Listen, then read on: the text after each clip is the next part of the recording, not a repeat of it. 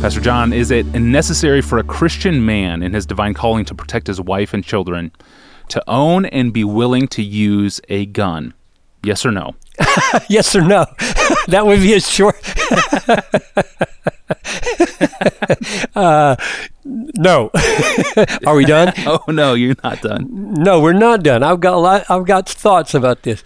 There are at least 4 reasons I would discourage people from owning firearms for the purpose of self-defense. I'm not talking about hunters here, okay? Leave that for another issue. The conclusion I come to here, I don't put on everyone else. I'm bearing testimony here, not prescribing, okay? I'm telling people why I do what I do and see whether it commends itself to them. Here are the reasons. My human heart, or I could say the human heart, is vengeful and quick to anger. James 4 tells me this is really bad. Be slow to anger, quick to listen. I don't think I'm holy enough to own a gun and use it in a Christ-honoring way. I am really quick to think payback. And that's unbiblical and unchristian, and I have to subdue it, and I don't want a gun in my hand while I'm making that battle. Number 2, the culture around me with movies and TV shows and humorists and literature is shot through with the glorification of cool, hard, tough-talking, tough-acting women and men who have a kind of unflappable, cocky swagger that gets the last word and has the last shot. It is ubiquitous. This is a ubiquitous hero in our culture and is anything but childlike. Anything but humbly reliant on the grace of God and the rescue of a Savior. That's the air we breathe in the media, and it's not the Spirit of Christ. When that is the attitude breaking in on my soul every day, the last thing I need is a gun in my hand. That's number 2. Number 3. Jesus and the apostles discourage us from preparing ourselves to return evil for evil. Instead, they push us toward being wronged rather than being violent. Matthew 5:39, do not resist the one who is evil. But if anyone slaps you on the right cheek, turn to him the other also. If anyone would sue you and take your tunic, let him have your cloak as well. If anyone forces you to go 1 mile, go with him 2 miles.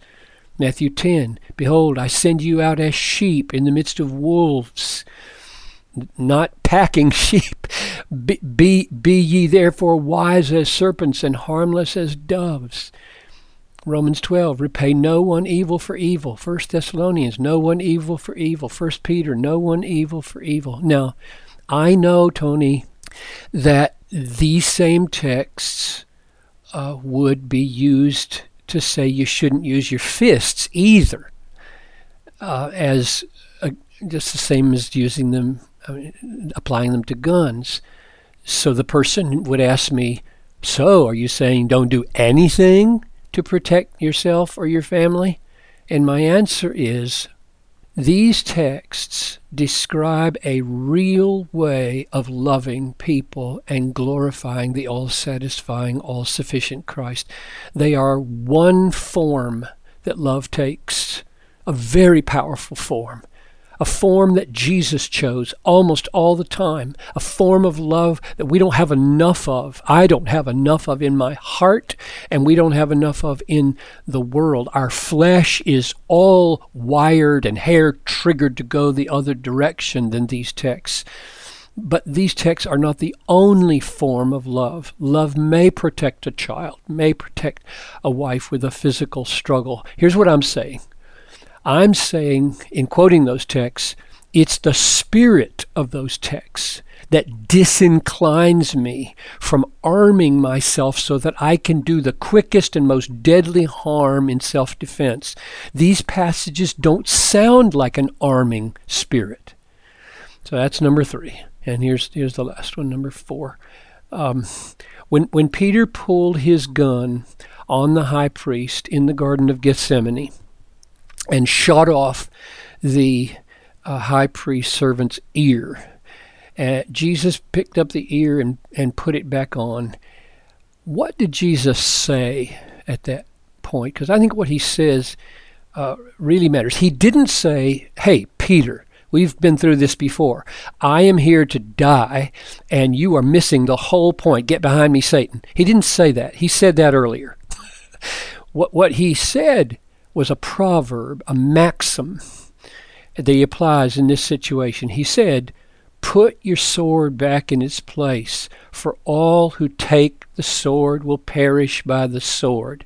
That's a little proverb, and proverbs have a general truth. They're not absolute, not everybody to the last man, but it's a general truth. All who take the sword will perish by the sword. So what does he mean?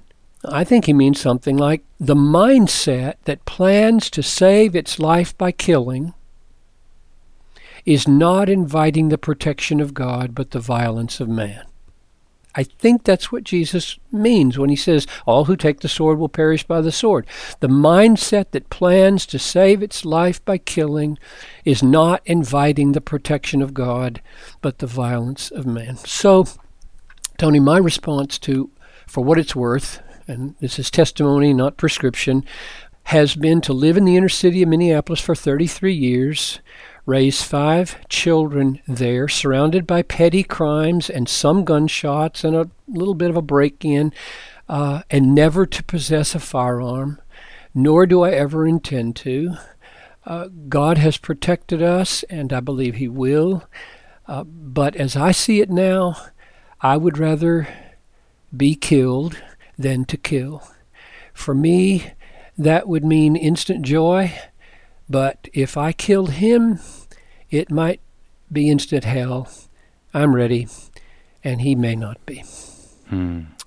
That is a very sobering perspective on it all. Thank you, Pastor John.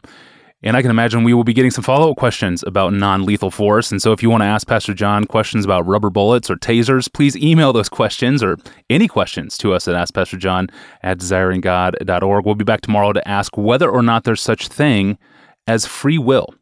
I'm your host, Tony Reinke. We'll see you tomorrow.